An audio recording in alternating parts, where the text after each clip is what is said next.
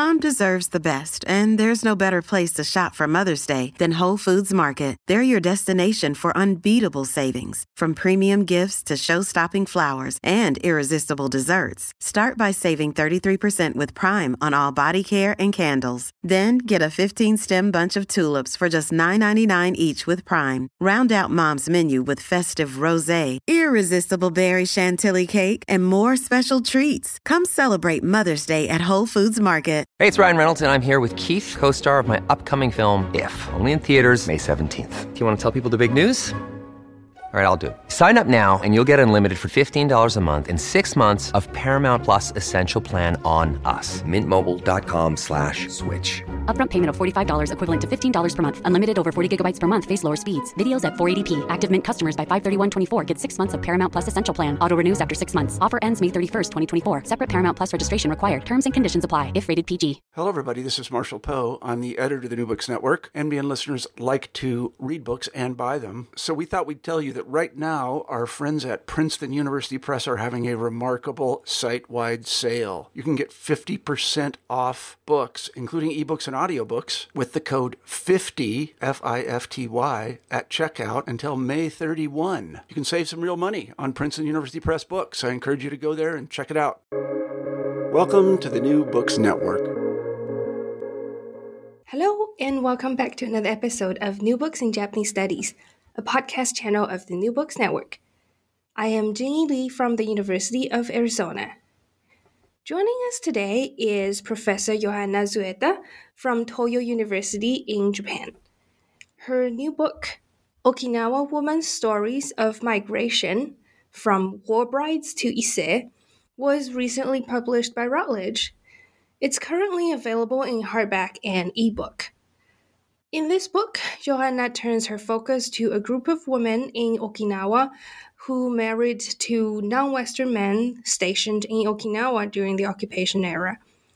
And Johanna studies their life stories as well as their identity formation through their marriage and afterwards. Welcome. Thank you so much for joining us today again. Yes. Thank you so much, Jingy, for inviting me. You've previously joined us to talk about your book on transnational identities on the Okinawa military base. So how have you been since then? Yes, it was good. I also gave several book talks on that about that book and on that issue as well.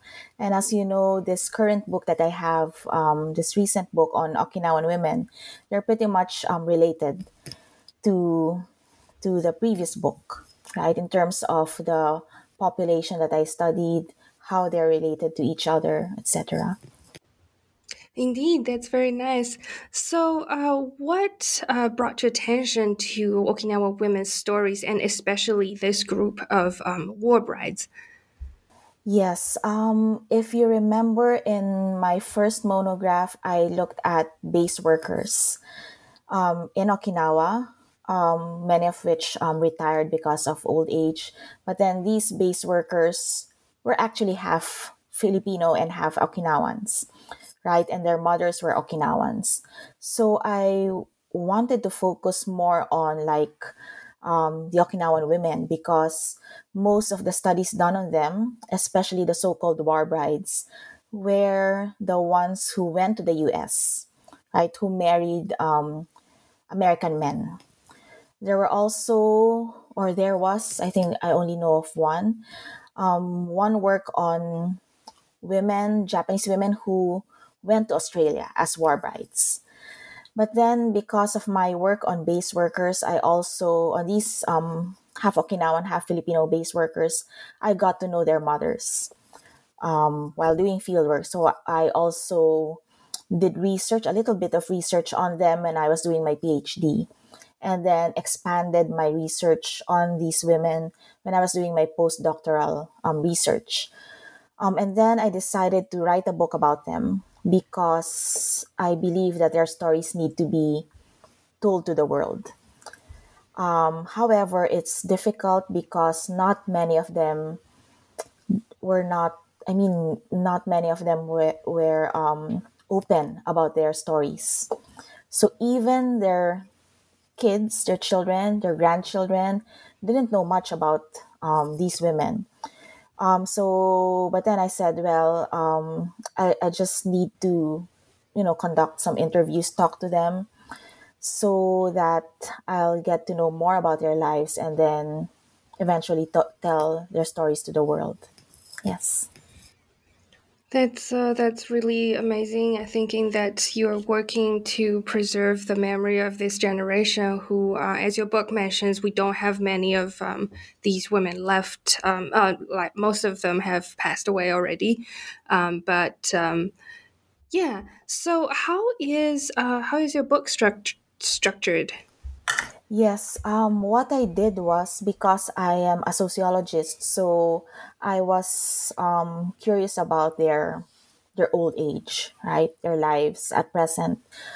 So I talked to them about that, and then, of course, I also had to know their beginnings.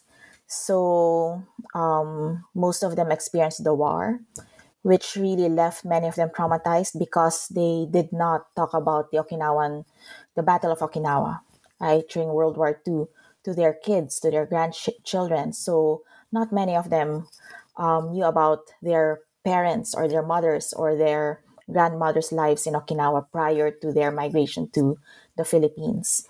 So I asked them about that. In fact, chapter two, I think, yes, chapter two talked about this woman's experiences during the Battle of Okinawa. So in a way, I structured it as, telling the story of the Battle of Okinawa from this person's point of view. And she was the only one who, shared about her experiences, because the others, they told me about their experiences in the Philippines, but not the Battle of Okinawa. They just told me, okay, I was born here, etc., and then I moved to the Philippines. So in a way, the Battle of Okinawa was somehow erased from their memories. Yeah, and then so it's structured in such a way that I talked about their histories. I talked about the American occupation from their perspective, right? How they met, these base workers. As I've mentioned, most of these war brides in Okinawa met American men, right? And that's why they're called war brides, because they met them in a way during the war or post-war, right? That's the definition of a war bride, especially from a Japanese perspective. And then, but then there's this group of Okinawan women, there are quite a number, who did not marry Americans. They married Filipinos. So I mentioned in my book that they married the other occupier, which are Filipinos, right? So in a way, Filipinos were part of the Allied forces who somehow occupied Japan, right? And Okinawa. And I said, this is a significant group, and why don't many people know about this? I mean, you go to Okinawa, they know about it, but then academically it's under researched. So I said I have to write this book. So that's how I structured it. And then I looked at, because their migration stories are pretty much interesting.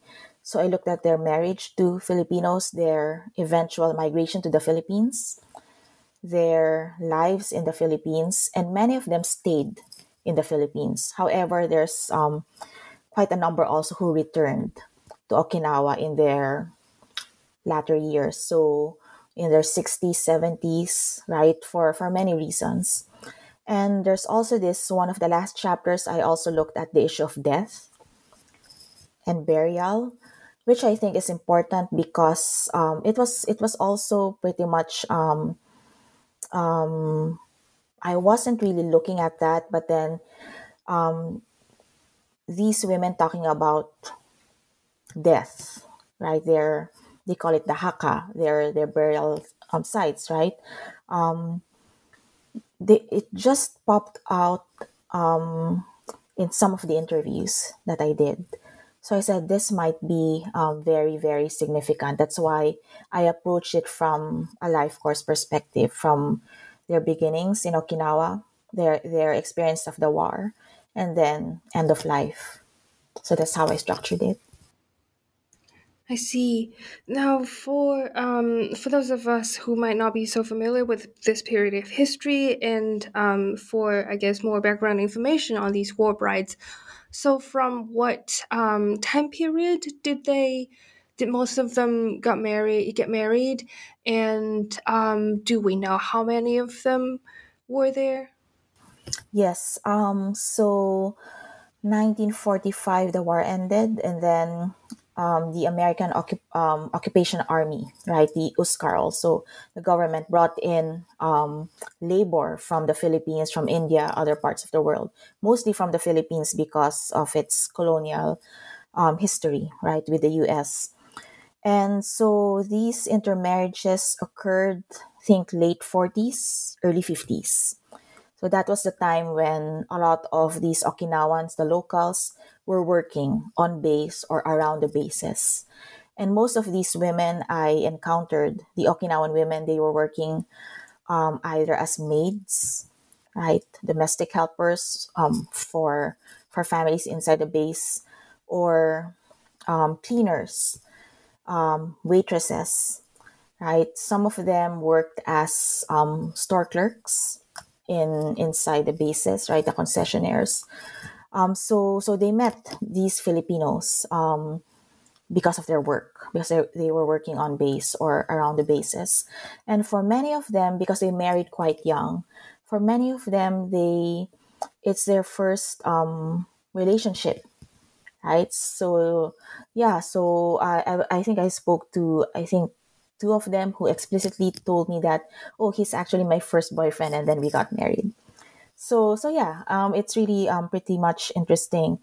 And then after that, these women went back to the Philippines, or went to the Philippines with their husbands, because their husbands' work contracts were ended or were terminated, right?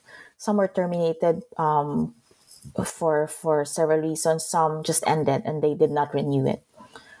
For some of these workers, they decided to continue staying in Okinawa, so they were able to get jobs. But my focus was on these women who went to the Philippines. So the migration to the Philippines was in, I think, the 19 mid 1950s, late 1950s. So that period. And how many of them migrated, it's really difficult to get hold of the exact number, but there's an estimated around 1,000 who married and then went back to, or I'm sorry, went to the Philippines with their husbands. And then I had data from the Philippine Okinawan Society. How do you call this membership directory of the first generation Okinawans who went to the Philippines. So these were the women, and then the second generation, third generation. So I got hold of that almost 20 years ago, and there were around 1,000 women listed, right? But of course, there were some women who were not members, so probably they were not registered. So let's put it to 1,000 or so. So that's, I think, a general estimate. Yeah, and that's really not a small number. Um, so in your book, you referred to them as ise in Japanese, as in first generation. So for these war brides who went back to the Philippines, or I shouldn't say go back, well, they did traveled to the Philippines with their family. What's the transition like for them to transition from life in Okinawa to life in Philippines? And I guess how does the identity of these first generation women shape their self identification to connect with your first book, and the way they position themselves, the way they see themselves within the Philippine society? Yes. Well, I call them Issei because it's how they identify themselves.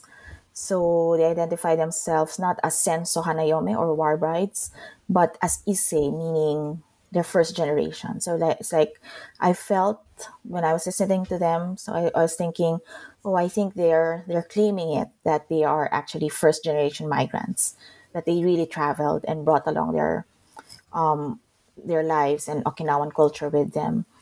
So transition was not smooth for many of them because for most of them, maybe all of them, it's their first time to travel outside Okinawa. And then so you have issues with language, with culture, right? It's totally different culture. Maybe not really the weather because it's mostly, it's almost the same weather or climate. Yeah, it's really integrating. And so many of them try to learn the language. In fact, most of them are fluent in the language of the in some of the Philippine language, some of the Philippine languages, not only Tagalog. So yes, they also told me that because they were based in the Philippines, they tried to bring up their children in a more Filipino way, so as to be able to integrate in Philippine society. And it's, I think, also because during that time, sentiments against the Japanese were pretty much not good because of the war, right?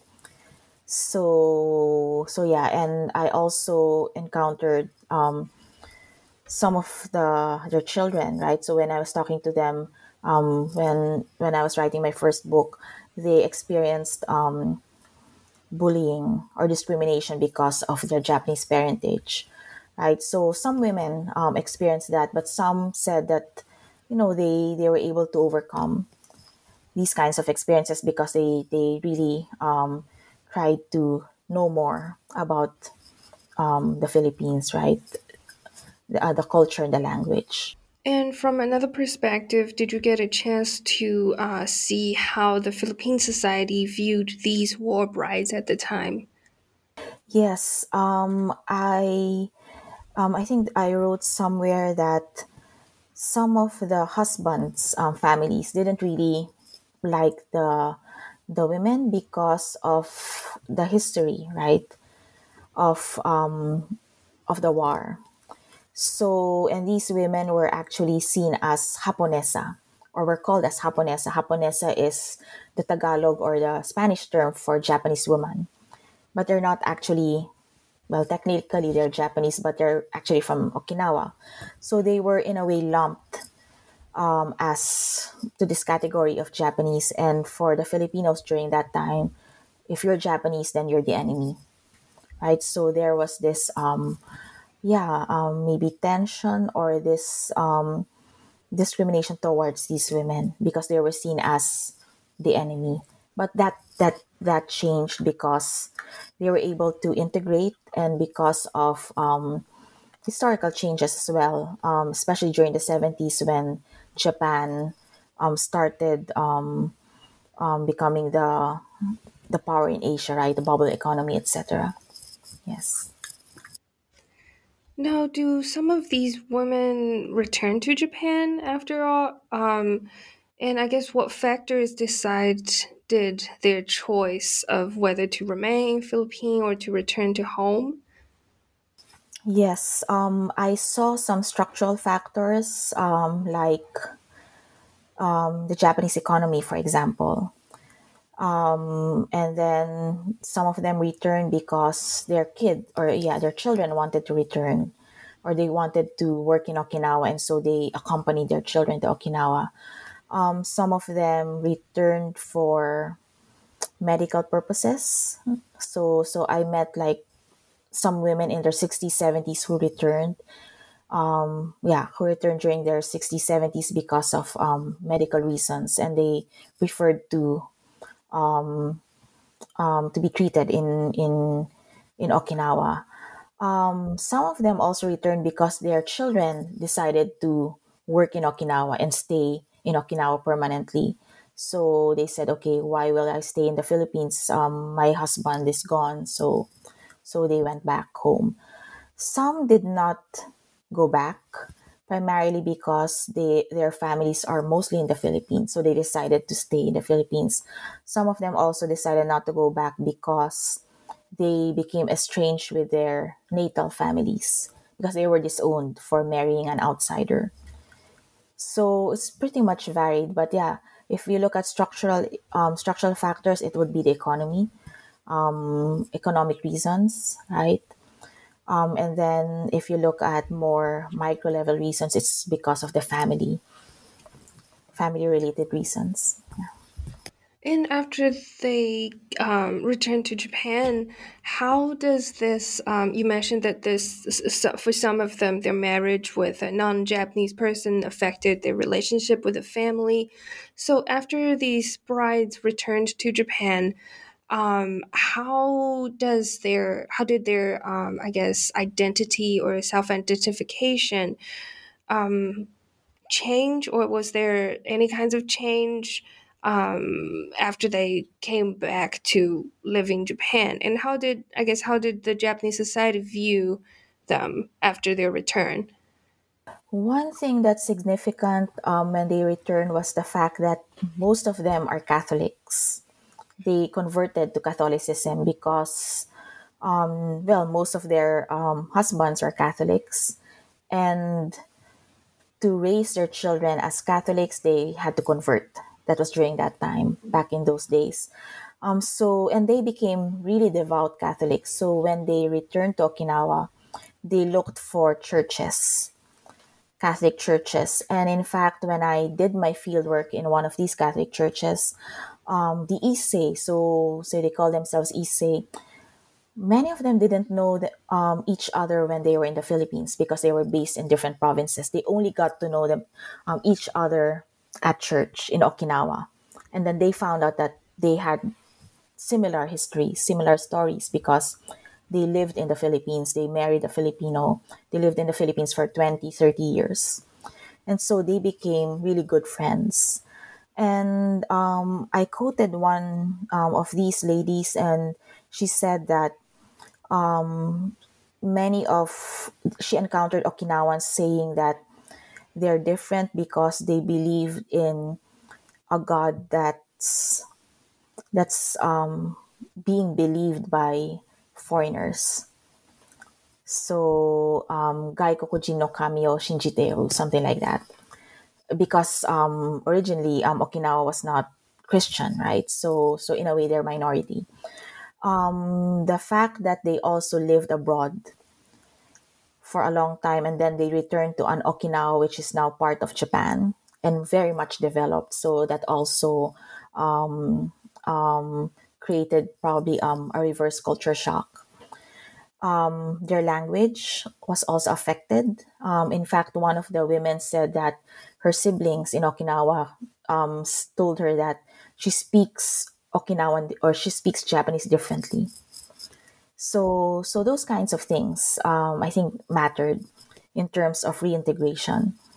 But then many of these women also had their families in Okinawa. So they brought their children, or their children came first, worked on the bases, and then they followed. So yeah, most of these women returnees have their own families, their children in Okinawa, although they don't really stay with them. I mean, physically, like in the same house. So they have their own place. Out of complete curiosity, and I don't think I don't think your book went into very much detail about this, but I'm just very curious. So when we say Okinawan woman, do you mean in the sense that they were indigenous Okinawan? And as you were talking about how they faced these challenges after the return to Japan, I'm just wondering if their treatment as Isse, as these first generation war brides, did that have also anything to do with the treatment of indigenous population in Okinawa from I guess the Japan, the mainland Japanese society? I think it has become part of their identity. They're really Okinawan, so we can argue that they are indigenous, although they did not say the word indigenous.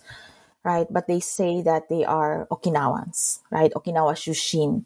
Or some of them said that they're not, they identify themselves, let's say they're from Naha, but in Naha you also have districts. So they say, okay, I'm from Naha, yes, but then I'm originally from Uebaru, which is one district in Okinawa. So that's how they identify themselves. But yes, many, yeah, and not only many, all of these women are from Okinawa. So we can argue that they are indigenous Okinawans. They say that they imparted Okinawan ways also to their children. Sometimes food, words, for example, because they were talking in Filipino languages to their children, but then some Okinawan terms or even Japanese terms come up.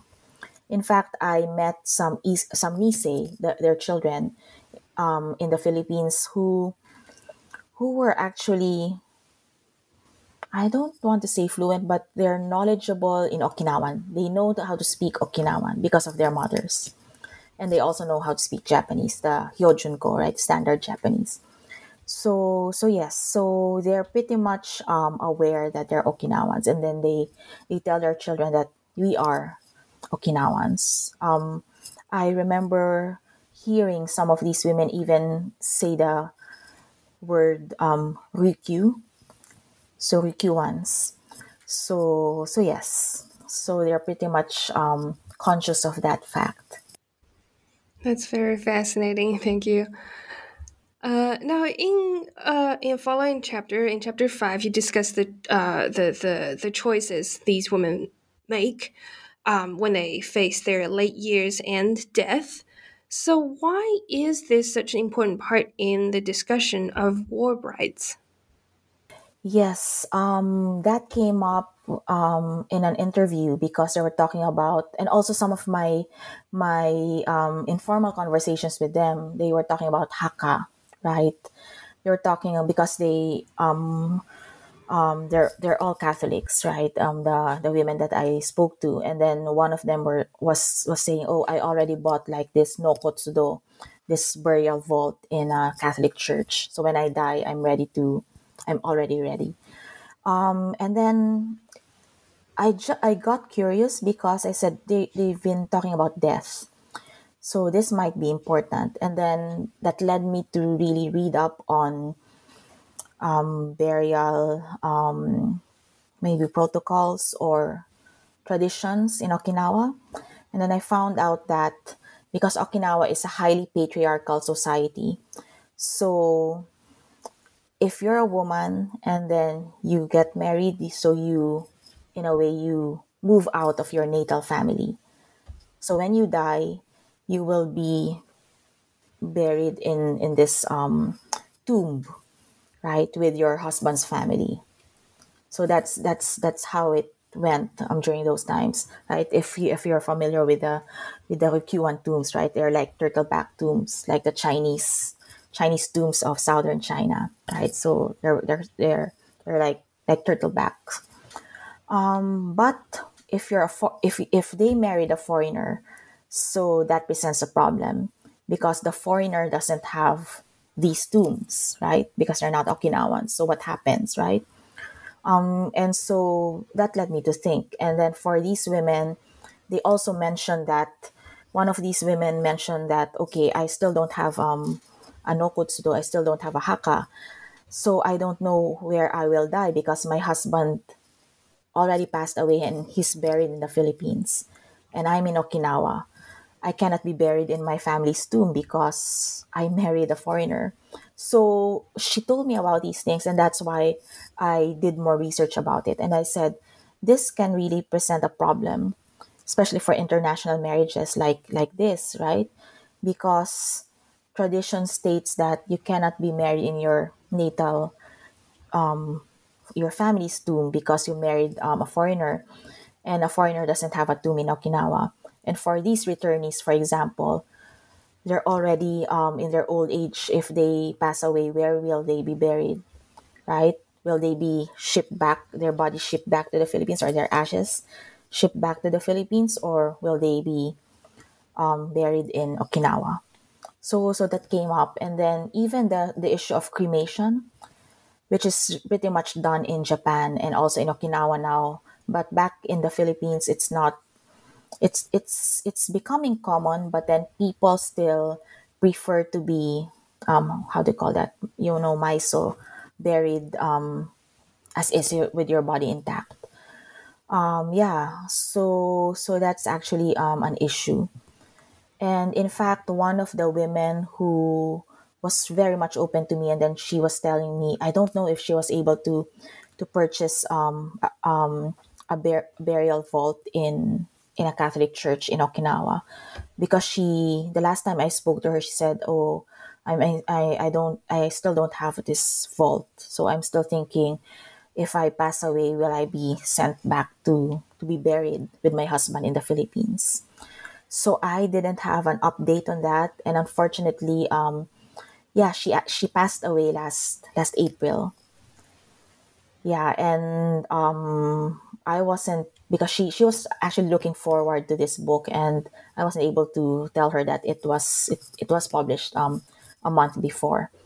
But I think her family cremated her body, and she's here in Okinawa. I mean, her ashes are stored in a Catholic church in Okinawa, and her husband's body is in the Philippines. So yeah, so that's actually important, because I also mentioned the cost of these tombs in Okinawa in churches. So if you don't have the money, so it will be a challenge.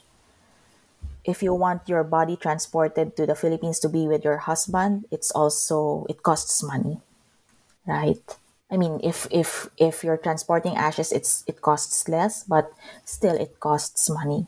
So there are many factors that's not only related to war brides, but you can expand it to the issue of international marriages, migration and death, right? So especially if you have like specific cultural traditions, like the Muslims, for example, right? That they have to adhere to some cultural traditions that can be a challenge if they married outside a land that is not, let's say, Muslim, or they don't have Muslim rituals. So that can be a challenge.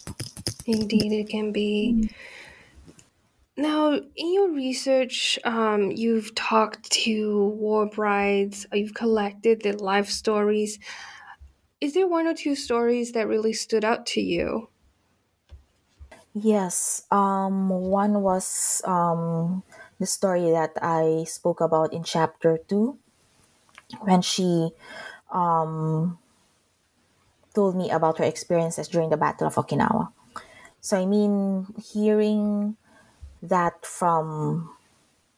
directly from someone who experienced it versus reading it in a book is really different, right? How she told me about, experiencing being in a cave, and then the family in the next cave, or the cave beside where she was in, was bombed, right? Or people were dying and she can hear screams, or she was hearing screams. So, and she was all alone because her family was separated from her, right? So these are really the voices of these women. So considering that the trauma that they experienced, right? This is very traumatic. That's why many of them were really tight-lipped, that even their children didn't know about this, right? So you can just imagine, right?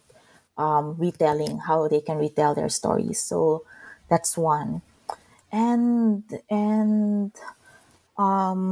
yeah, I think most of the stories of the women when they moved to the Philippines, how they endured, right? Being in a different place. And many of them actually were the only Okinawan or Japanese in the community. Hence, they had to integrate in the culture. And I also mentioned one case wherein this woman, because she was isolated, I mean, she didn't have anyone to talk to in Japanese or in Okinawan. She forgot speaking the language. And when I met her, she could only muster like an Ohayo gozaimasu or good morning and arigato gozaimasu or thank you. And then because she spoke the language of the southern Philippines, which I don't speak, I had to talk to her using a translator, right, an interpreter, because she couldn't talk to me in Japanese and I couldn't talk to her in that Philippine language that she knows.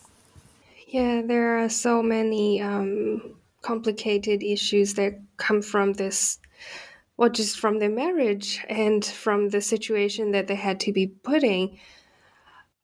So in your research and encounter with them, what have you learned um, about their transnational identities in this sense and their current situation in both Japan and Southeast Asia? Yes, because these women have been or lived in the Philippines, for the returnees, they lived in the Philippines for like 20 to 30 years.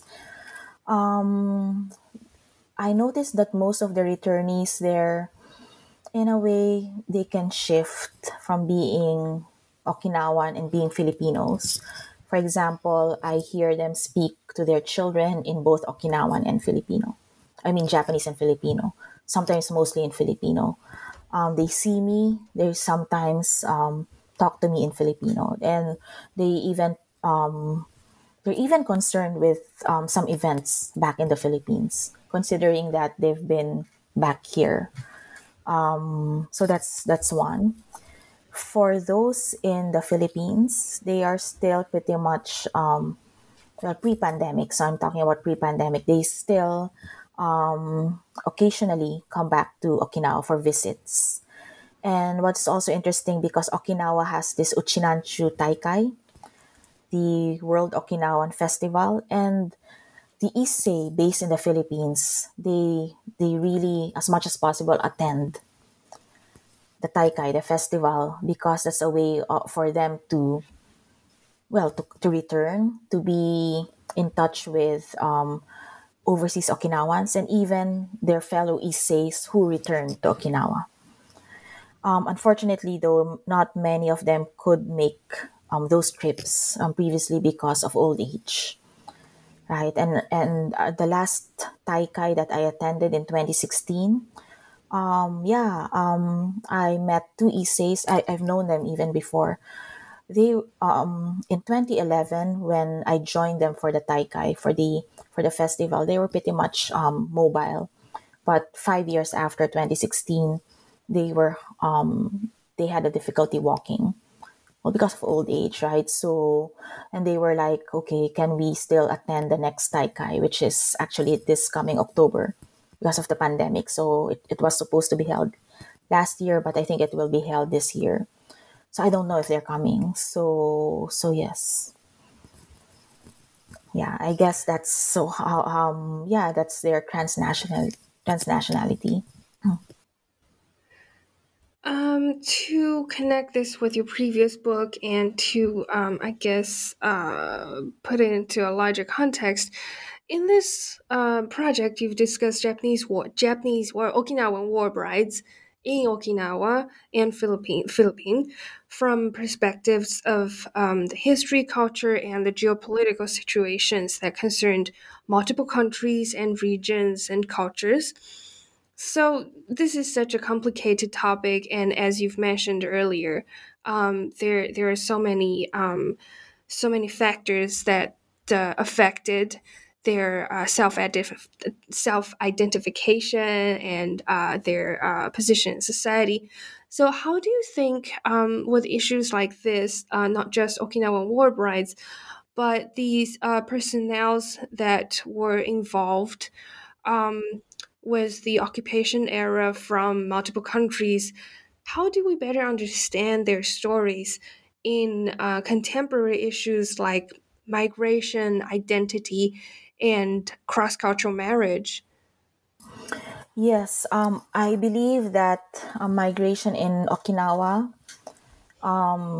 yeah, if you're going to look at current migration in Okinawa or the current, let's say, foreign population in Okinawa, I also argued in my previous book that this is pretty much historical. It has historical basis, right?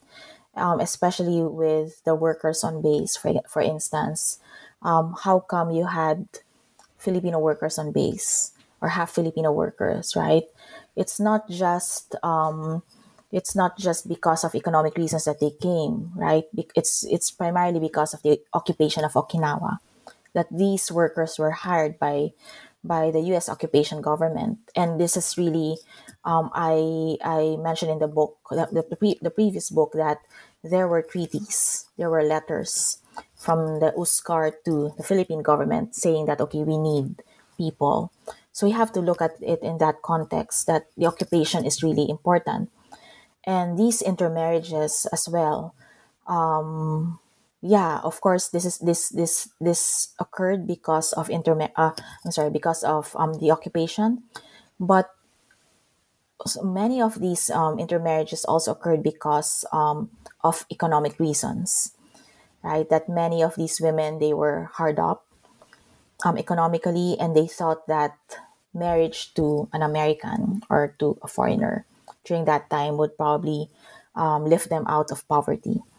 Of course, we also should not discount the fact that there was, the concept of love is also involved, because in many of in many academic works, when you say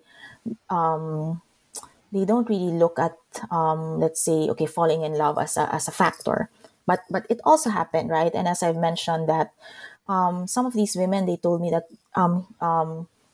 my husband was my first boyfriend, so I took that as okay, so this might be an expression of love, right? Not really economic reason or etc. Yes, so that's also an important thing. Looking at, let's say, international marriages, current international marriages, right?